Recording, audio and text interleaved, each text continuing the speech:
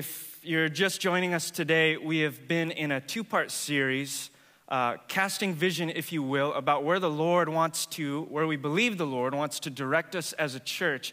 And we've been bringing it back to this foundational principle of union with Christ, that Christ is in us and we are in Christ, and that changes everything.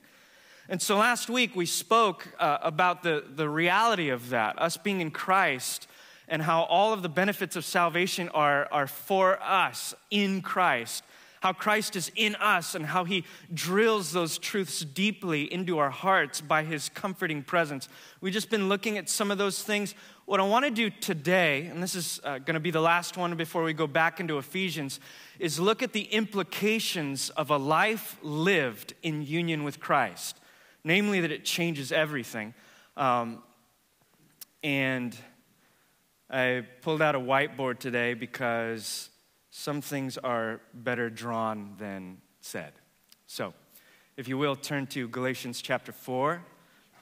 Our verse is going to be verse 19. It's actually going to be the last half of verse 19. But if you don't mind, can we just start reading like in verse 4? Just to get us caught up in the flow of what's going on, the feeling of what's going on. Paul is writing to the church, the Galatian church, a church which is largely turning away from the gospel, starting in verse 4, and we'll make our way to verse 19. He says to the church, "When the time came to completion, God sent his Son, born of a woman, born under the law, to redeem those under the law so that we might receive adoption as sons. And because you are sons, God has sent the Spirit of his Son into our hearts, crying, 'Abba, Father.' So you're no longer a slave, but a son. And if a son, then an heir through God. But in the past, when you didn't know God, you were enslaved to things that by nature are not God's. But now, since you know God, or rather have become known by God, how can you turn back again to the weak and bankrupt elemental forces? Do you want to be enslaved to them all over again? You observe special days, months, seasons, and years. I'm fearful for you that perhaps my labor for you has been wasted. I beg you, brothers, become like me, for I also became like you. You've not wronged me. You know that I previously preached the gospel to you because of a physical illness. You didn't despise or reject me, though my physical condition was a trial for you. On the contrary, you received me as an angel of God, as Christ Jesus himself. What happened to the sense of being blessed that you had? For I testify to you that if possible, you would have torn out your eyes and given them to me. Have I now become your enemy by telling you the truth? They are enthusiastic about you, but not for any good. Indeed, they want to isolate you so you will be enthusiastic about them. Now, it's always good to be enthusiastic about good, and not just when I am with you. Here's our verse. My children, I am again suffering labor pains for you until Christ is formed in you. This is God's word. Heavenly Father, come before you today with no righteousness of our own, falling at the feet of the Lord of righteousness to receive from you all that we need for our own sustenance. I stand before you, Lord, as someone who has failed miserably just within weeks past, helpless and broken apart from you, inept to be able to speak about such glorious things. My only hope is that, Holy Spirit, you will honor your word as it is simply explained. You would drive it deeply into our hearts to reveal the light of the knowledge of the glory of God in the face of this one you keep speaking about, Jesus Christ. And our prayer this morning is that we would not just experience your indwelling presence, but that we from the inside out would be changed into the very one that we desire. So we give you full reign to change things up, to remove things, to rearrange the furniture in our lives and in our hearts, to do whatever you want to do with your church and with us as individuals, knowing that all that you plan is good, even the things that are uncomfortable. Have your way today in Jesus' name. Amen.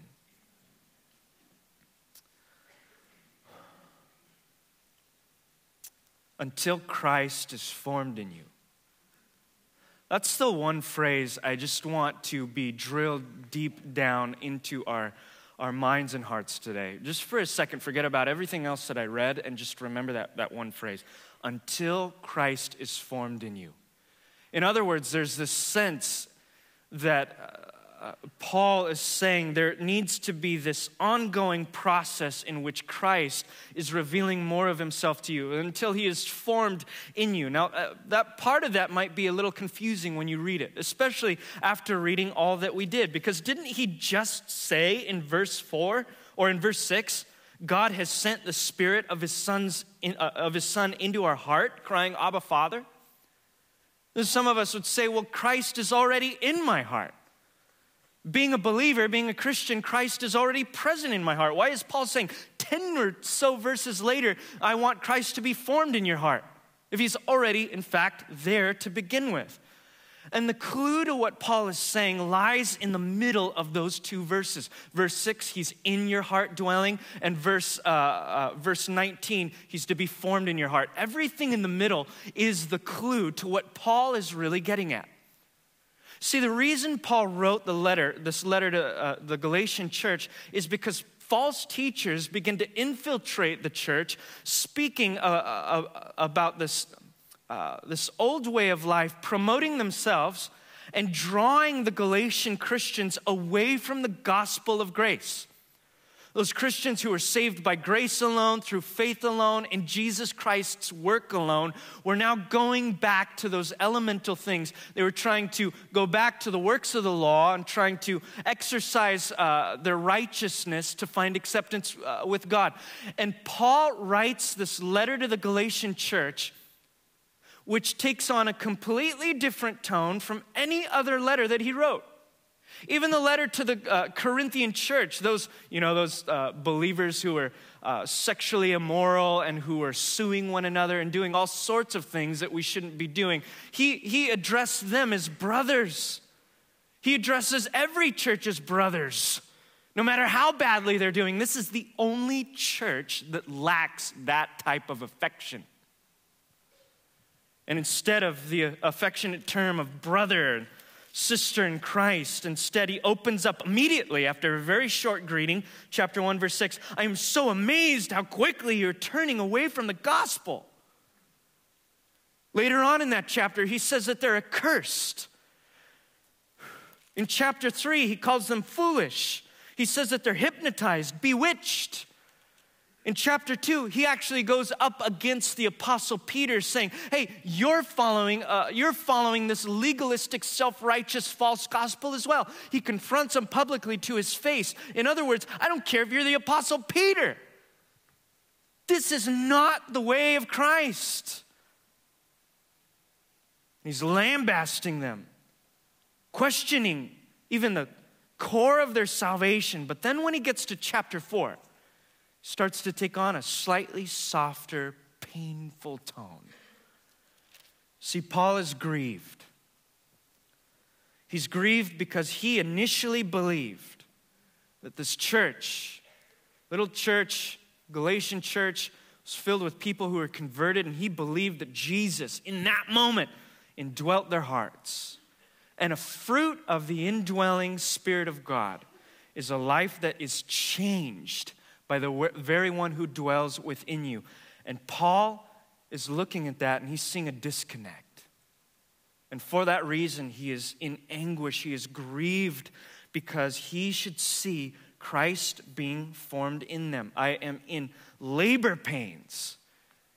In other words, Paul is using just the most emphatic language possible. I feel like I'm in labor again. Some women might be like, what does Paul know about labor pains? Yeah, I know. The Apostle Paul, he's going for hyperbole. He's trying to get the gnarliest language possible to describe the pain and suffering that this is causing him when the people of God are disconnected from the vine. He uses this word to describe Christ being formed in us. The original word being morpheo is where we get the word metamorphosis. In other words, it's this very deep, fundamental change. It's a forming on the inside, moving to the outside of a person. It's the same language that would have been used for the formation of an embryo or the formation of a baby in the womb. It's a long development of something over a period of time. Paul is saying this about the Christian. In other words, Jesus doesn't just dwell in a person and then leave them to their own vices. He dwells in a person and he begins to change and transform them from the inside out. We often term this growing in Christ. It's one of the phrases that we throw around in the church to speak and explain that. Well, what is growing in Christ? It means Christ is being formed in our lives. In what part of our lives? Because I doubt anybody in a church would question or argue that Christ is somehow being formed in an area of our lives. And we perhaps, to our own detriment, compartmentalize that. Well, Christ, you can have this and you can have that, but, this part of my life is mine. The part that I don't really want you to mess with. You can rearrange some of the furniture. You can have that old couch over there. You can have the papasan chair that no one sits on, but, my TV, like that furniture in my heart and in my life is mine. Don't touch.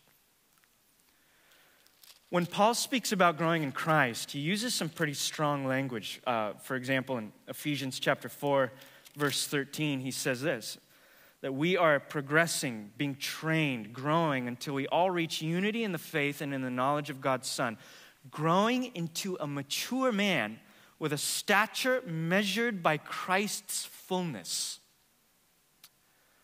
A few verses later, in verse 15, he says, we are to grow in every way into him who is the head. We are to grow in every way in our lives, measured by the fullness of who Christ is. So, growing in Christ means Christ is being formed in every single area of our life. There's nothing that remains untouched. There's nothing that remains unturned.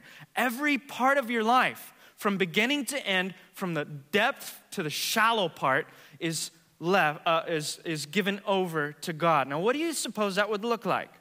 In what way did Jesus form his own disciples? Well, let's think about that for a second.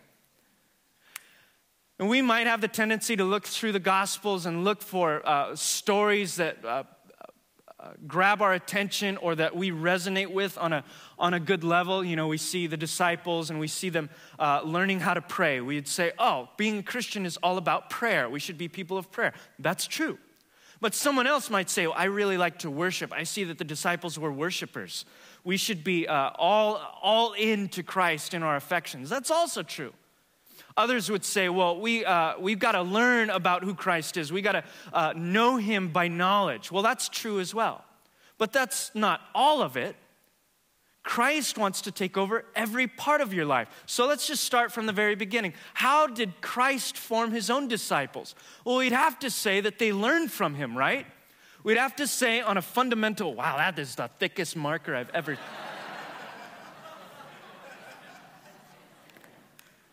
Learning, I can't even see the font right now. It's so big. We'd have to say on a fundamental level that the disciples at least learned from Jesus, right? You're reading about that in the Gospel of Matthew. He preached, he spoke, he taught. He gave parables. He explained stuff. He explained his miracles. He was always talking to them. He was always explaining things to them. He was always enlightening them to certain things about the kingdom, right? He was a good rabbi. He was a Messiah. is what he was. So on a very basic level, the disciples were learning on an intellectual mind level. Their minds were being renewed. But it wasn't just their minds that were being renewed, right? There was at some point, at a certain time, a place where what Jesus taught his disciples moved beyond their intellect into their heart. You see this in places like in Luke on the Emmaus Road, where the disciples are learning from Jesus. He's telling them everything that the Bible is teaching, and it's in their minds. But there comes a point on the Emmaus Road where it says that it teaches that the Holy Spirit somehow enlightened their hearts, and I'm quoting them, but they say, our hearts were ablaze as he was speaking to us from the Scriptures. In other words, what Jesus teaches us goes from our minds to our hearts so that we can practice that which we believe. That's what the Apostle James said. It doesn't matter if you hear the word of God. What matters is if you practice what you hear. There needs to be a sense of practicing what we hear, where it moves, practicing. Well, there's no way I can erase that. I mean, look at this. So just use your imagination. There comes a point in time where the Word of God moves from our mind deep into our heart. You might experience this on a very practical level, right? Where you're reading the Bible, you're filling your mind with the knowledge of God. But it's just it's just in your mind, which is what you're supposed to do. Paul said, renew your mind.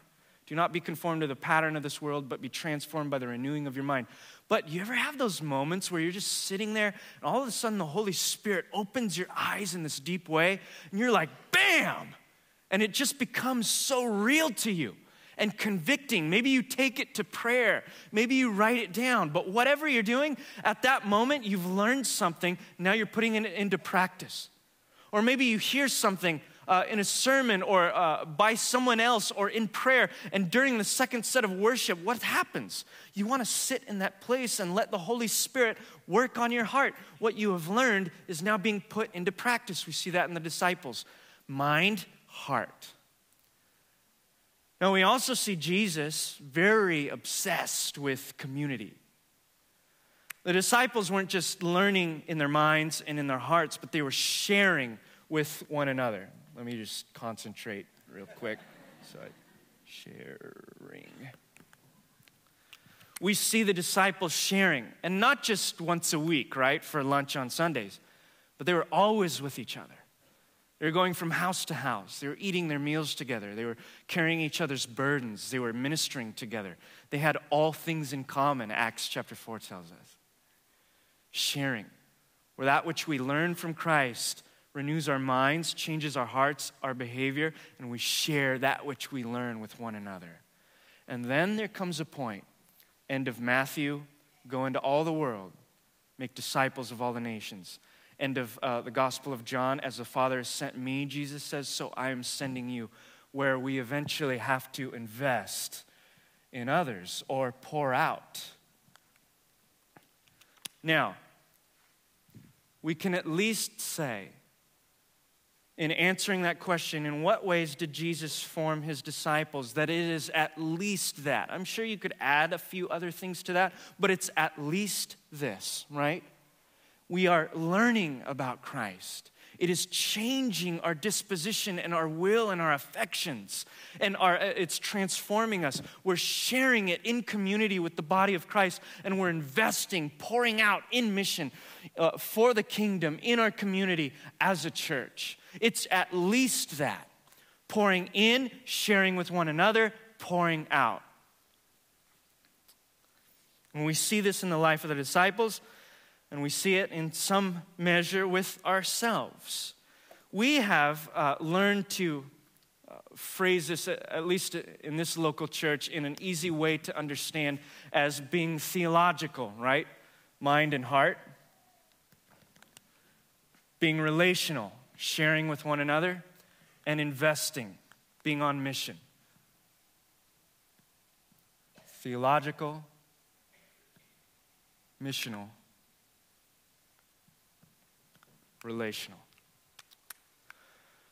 We believe that these are not just things that we want to throw around, we just want to be busy and be about doing stuff, but that we believe at the very core that to be theological, to be on mission, to share in community with one another is to be participating in what it means to grow in Christ. That this is what it looks like, at least on a fundamental level, to be formed in the image of Christ. That our minds and hearts are being transformed. That we are pouring out into the community for the kingdom of God, and that we are sharing all things with one another. Theological, missional, and relational. Now, why in the world do you think that would be so important? Because perhaps for some of you, on a personal level, personality-wise, you're geared maybe towards one thing. Maybe you're intellectual, you like to think deeply, but you don't really like people so much, so you stay away from them.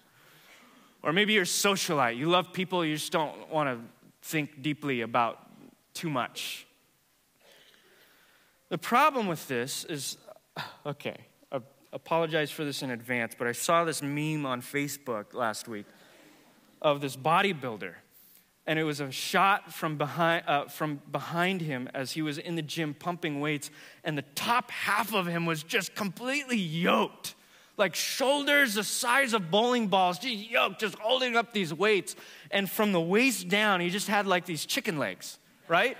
I don't even remember what the meme was, but you could like cover one half and see a completely different person. Chicken legs, like nothing here, but just up here, just deranged and deformed, like just pumped on steroids. That's what he looked like. And this is like classic, like Southern California bodybuilder, right? I just want to work out my upper torso because I'm going to, wear pants the rest of the year or whatever. I don't even know what the motivation is. Look at me. I'm just nothing. But anyhow, it's a deformed body and it doesn't really look good. But on a spiritual level, it's much more detrimental than that. Because just start thinking about this for a moment, okay?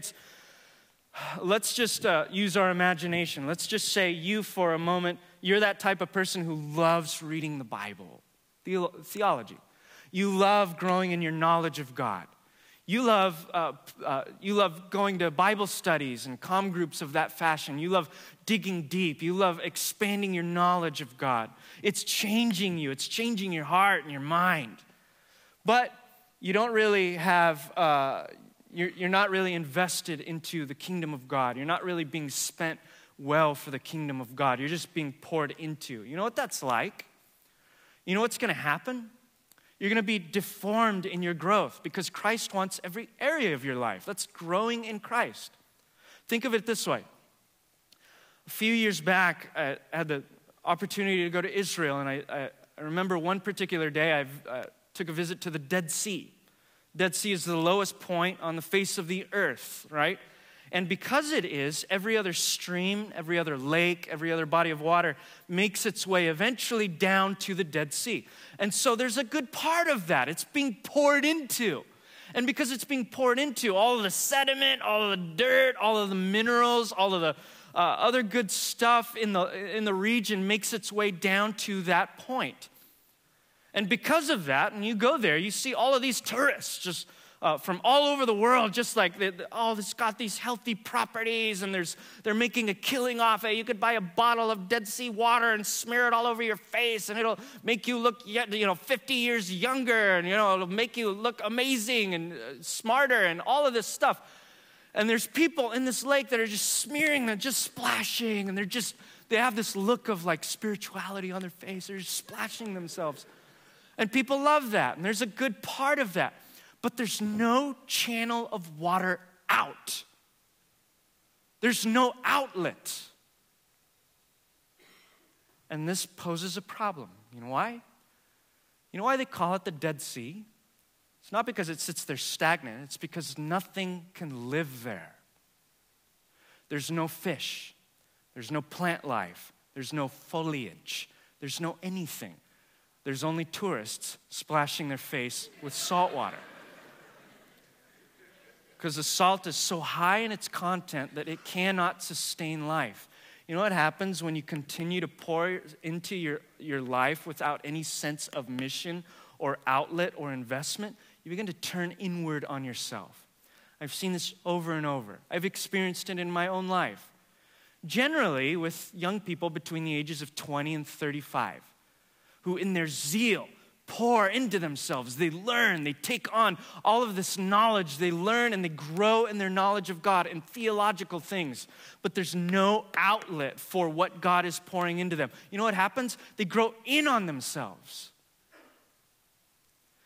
They often grow bitter because no one else is understanding. No one else is catching up with what they're learning and what they're doing.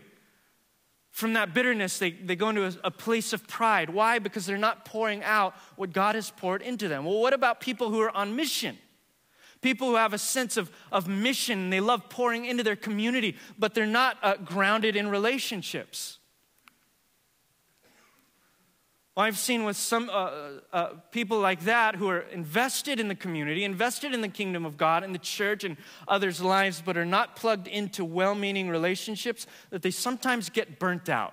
Why? Because they're pouring out a lot, nobody's pouring back into them. Well, what about a person who is really relational? I mean, you are a socialite. Like, you're an anomaly to me, for example. You just love just parties and social activity. You have, 100 good relationships. But and let's say you're even on mission, involved in a lot of stuff, but you don't really learn anything about God. You might be in danger of making your relationships an idol. You're not growing in the knowledge of God, so God doesn't have that place. The gospel isn't tearing down idols in your life, so what do? You do the next best thing. You make your close friends and your good projects the ultimate thing in your life. Oh, what's going to happen when your friends betray you or let you down? You're going to be devastated because your identity was not in Jesus Christ. What happens when what you're doing falls apart or you get criticized? You're going to be devastated. Christ doesn't just compartmentalize the lives of his people. He takes it over. And a healthy Christian life involves everything: mind, heart, body, soul, relationship, ambitions, desires, family. Everything you can name. Now, what do you think this might look like? Let's just start here. At the point of salvation,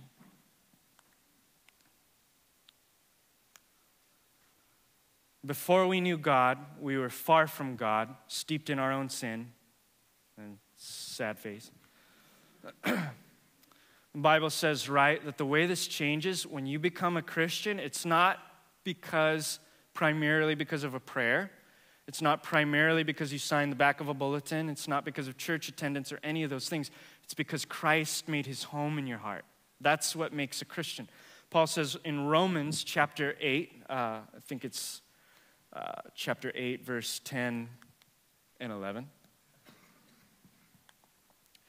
Paul says, now if Christ is in you, the body is dead because of sin, but the spirit is life because of righteousness.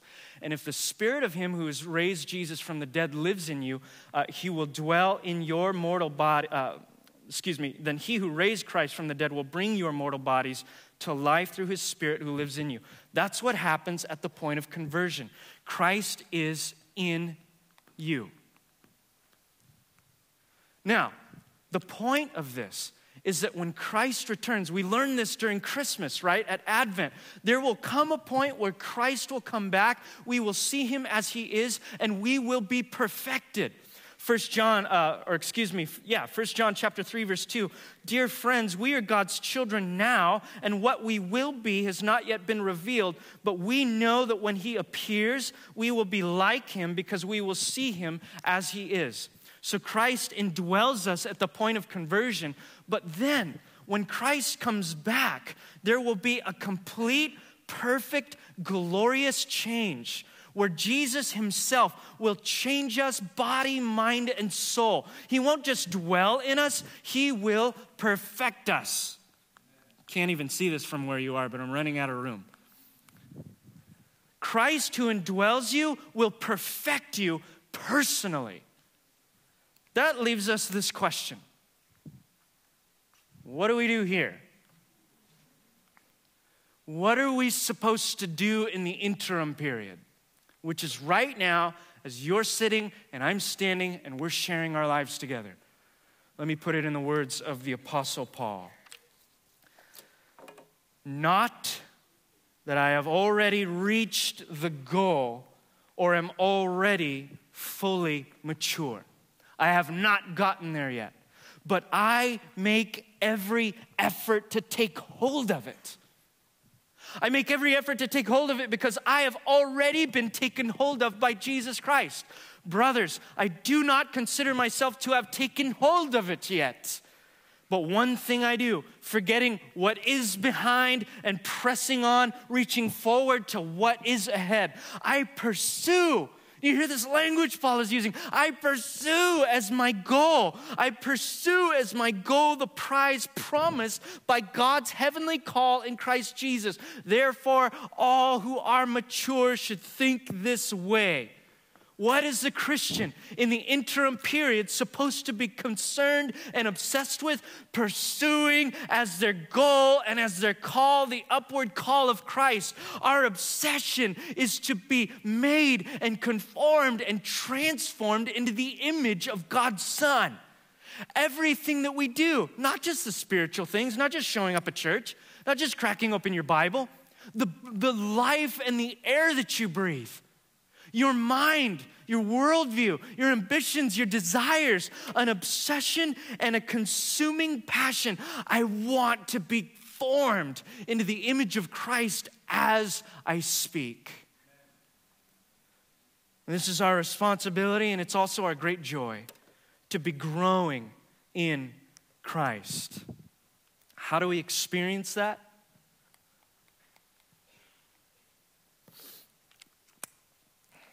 We experience it by letting Jesus have full reign over everything. Easy way to think of that is theological, our minds and our hearts, studying and learning about who God is. It's relationships, sharing our lives with the body of Christ. And its mission, it's pouring out that which he has poured in.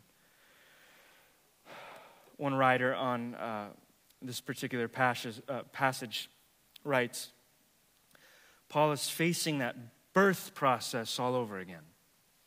He's undergoing anguish once more like that when he first preached to them, and that pain, he says, will last until Christ be formed in you. This is an interesting way of referring to being truly Christian. The believer is not only one who professes faith, but one who is transformed into the likeness of Christ. Indeed, Christ indwells the believer, and this means a complete change. Paul is not looking for a few minor alterations in the Galatians, but for such a transformation that to see them would be to see Christ. That's where you're headed. That's God's plan for your life. Is that you would be changed on such a fundamental level that the world, Santa Barbara, would look and see you, and they would see a picture of Jesus Christ as he is consuming and taking over every part of who you are. Now that might sound really bizarre to you, right? It kind of does, actually, to be consumed by another person. Because we place a lot of virtue and a lot of value in our autonomy. We place a lot of value in, being yourself. We tell each other that all the time. Be yourself. Don't try to be someone you're not, right? Be authentic, all of those things. And now Paul is telling us, no, be somebody else. Be like Christ. Grow in Christ. Imitate Christ. All of these things. That might sound very bizarre to you, especially this very real consummation of becoming unified with someone else. But is it really that bizarre?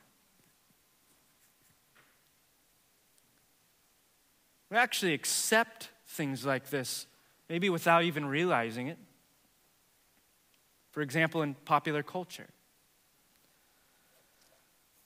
You ever heard of method acting? It's a controversial style of acting in which the actors will not just mimic the character that they're portraying on screen, but they will invest every aspect of their being on and off stage into that character. It's included actors who've taken their part so seriously that sometimes the line between the stage and real life is blurred as they become the character that they're desiring to portray.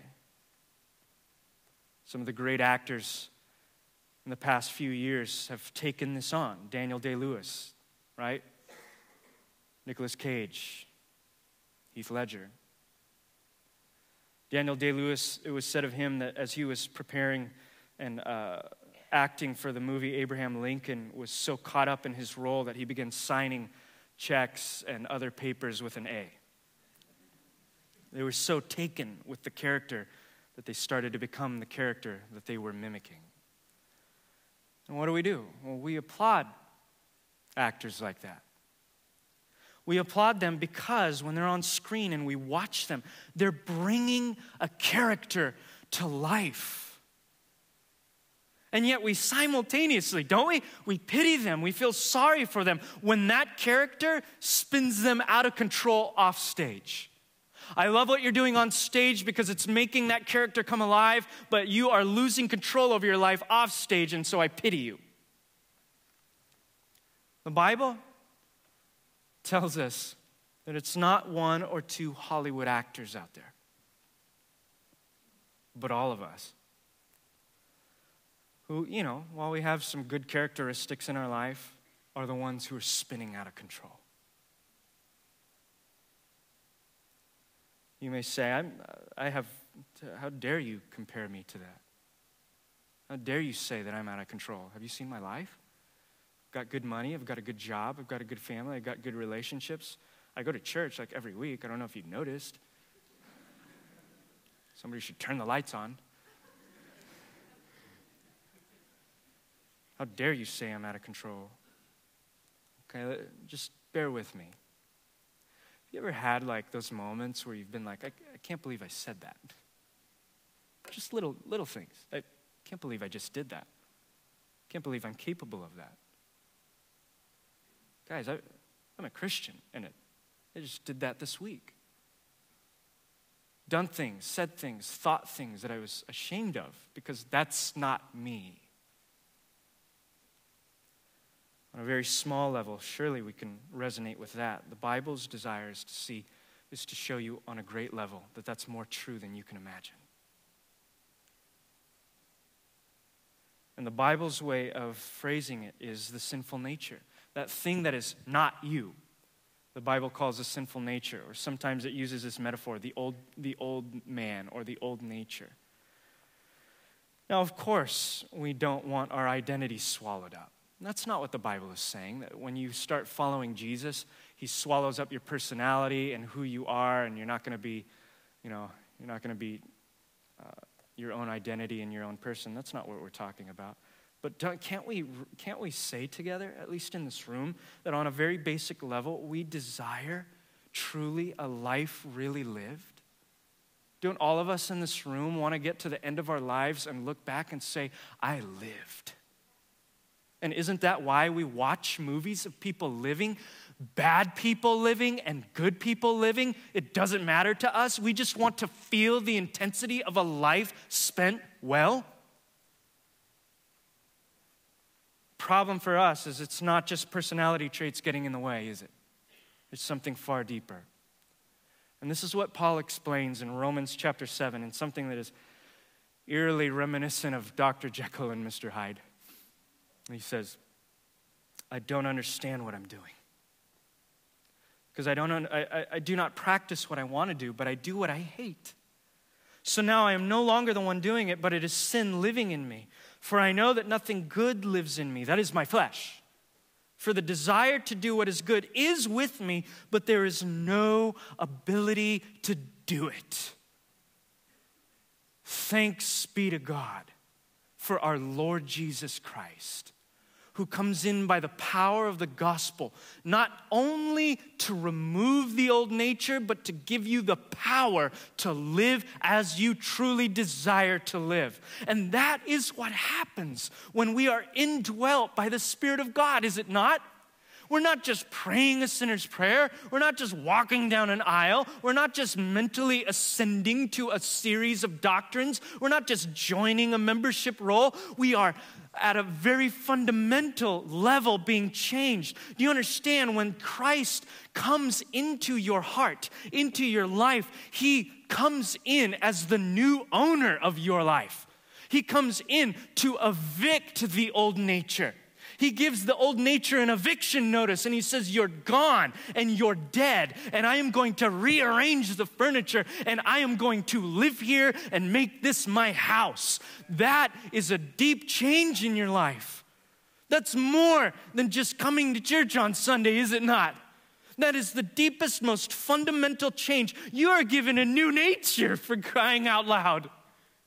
That is something to be excited about. Paul says in Ephesians chapter 2, God, who is rich in mercy because of his great love that he had for us, made us alive with the Messiah, even though we were dead in our trespasses. We were here, he brought us here. We were not breathing, he infused breath into our life. And that's where that metamorphosis comes from. Christ dwells in your heart, but we often have that very true statement, come as you are. But Christ's love is so tenacious for you, he'll never leave you the way he found you. He loves you too much. Christ begins to conform those he indwells as every aspect of our lives turn in its allegiance towards him. What many of us desire, I'm willing to bet, it's what I desire, is a life truly lived.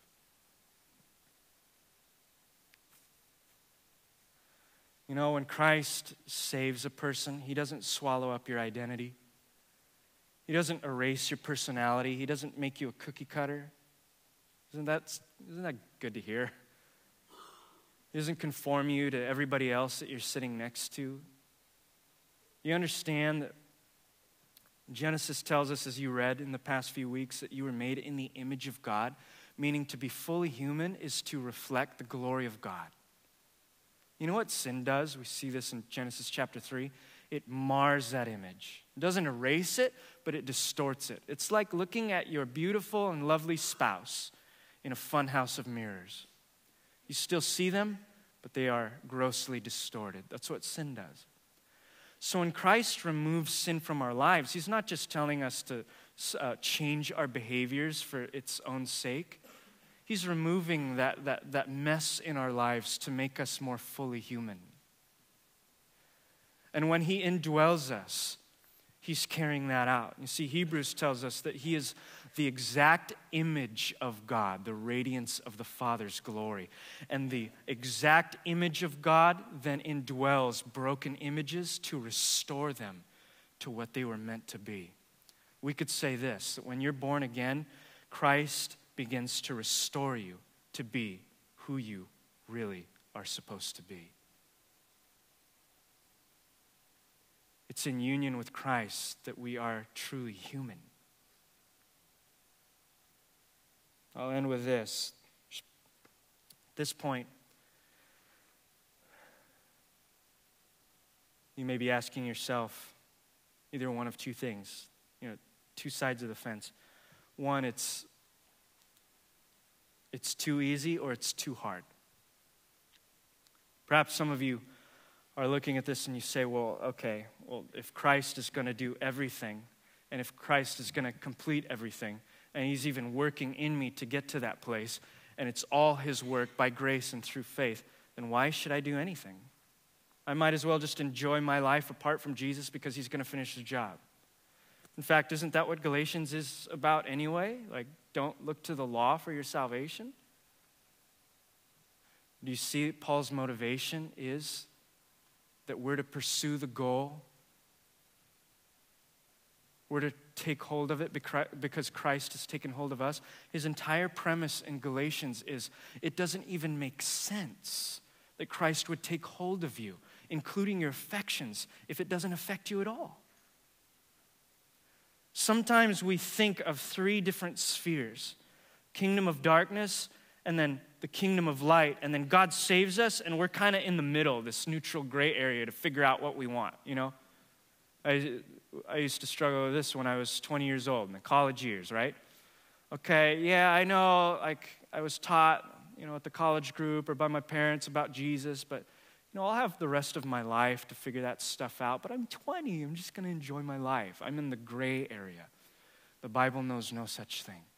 You're in the kingdom of darkness or you're in the kingdom of light. And if you are in the kingdom of light, there is going to be a fundamental change in your life.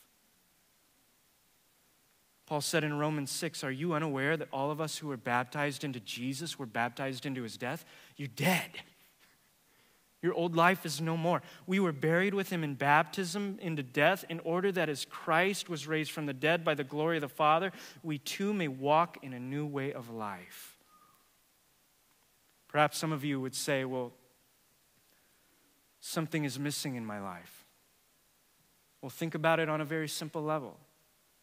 Are you renewing your mind and your heart with the things of God? Are you getting into his word? Are you plugged into meaningful relationships? Are you being spent and spent well for the kingdom of God? Are you engaging and participating in what Christ has thrown into your lap? Some of you are on the opposite end. That might be apathy, but some of you are on the opposite end of the fence. You're experiencing despair because, to tell you the truth, you look at this and you're like, I see right here another list. I'm a single parent. I've got 20 kids. I'm balancing 3 jobs. I can barely pay the bills. I'm struggling. I feel spiritually high when I show up to Sunday with not forgetting my Bible. I can't even think about this stuff. This is a weight to you, maybe, and you're despairing. Brothers and sisters in Christ, can I just for a moment remove that burden from your shoulders? In that everything that God says, everything that he says about being conformed in his image is for your comfort. I just want to close by reading one more passage in Philippians chapter 2, verse 12 through 13, and perhaps one of the most bizarre commands I have ever heard Paul say. He said, my dear friends, just as you have always obeyed, not only in my presence, but even more in my absence, work out your own salvation with fear and trembling.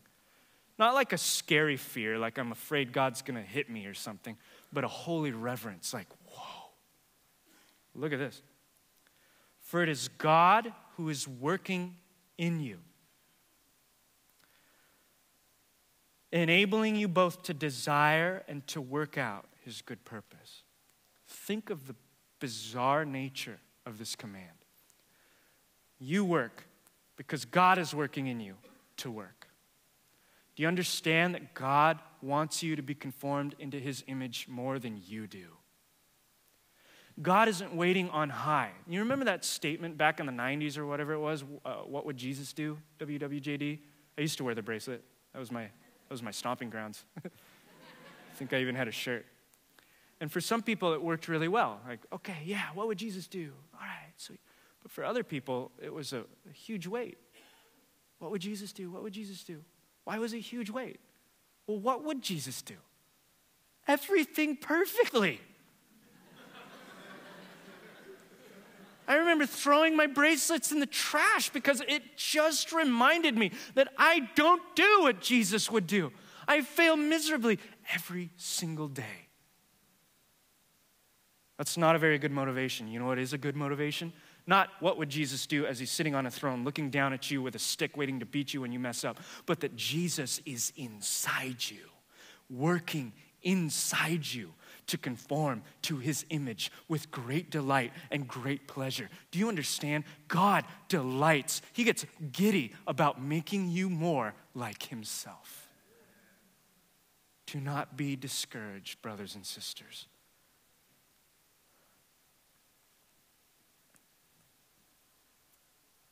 Everything in your life is affected by union with Christ. Your right standing with God, your justification, your prayer life, your nourishment, your sanctification, as we looked at, your relationships, the gospel. Every single benefit of your salvation comes from being connected to the vine. Are you connected to Jesus Christ today? spiritual warfare. Next Sunday, we are going to open up the can that is Ephesians chapter 6, verse 10 through everything else. Where I hope that the Holy Spirit will open our eyes to the spiritual realm. And if you are not in Christ, you may be terrified by what you see. If you are in Christ, you will leave this building confident. Why? Because you pray real good? Because you got the armor of Christ? Because you go to reality? No. In the words of the Apostle John, greater is he who is in you than he who is in the world. Don't you see? All of heaven's resources are pointed at you to make you who God designed you to be until the end of days, when heaven itself will come crashing down in your lap. And in the interim period that is our lives, demons are trembling, angels are rejoicing, and the lost are waiting for you to recognize who you are in Christ. Do you know? I'm going to pray that we do. Heavenly Father, I ask today that as we sing songs about you, confessing your holy name, immersing ourselves in your presence, that you would radically change us on a fundamental level. God, we're tired of playing church, showing up on Sunday and just going through the motions. We, on a deep level, are very thirsty to know that our lives are going to be well lived. So God, I pray that you would convict us by the Spirit, that you would give us a sense of repentance, that we would fall at your feet, repent of our self-righteous tendencies and works, and fall down in desperation for knowing you more.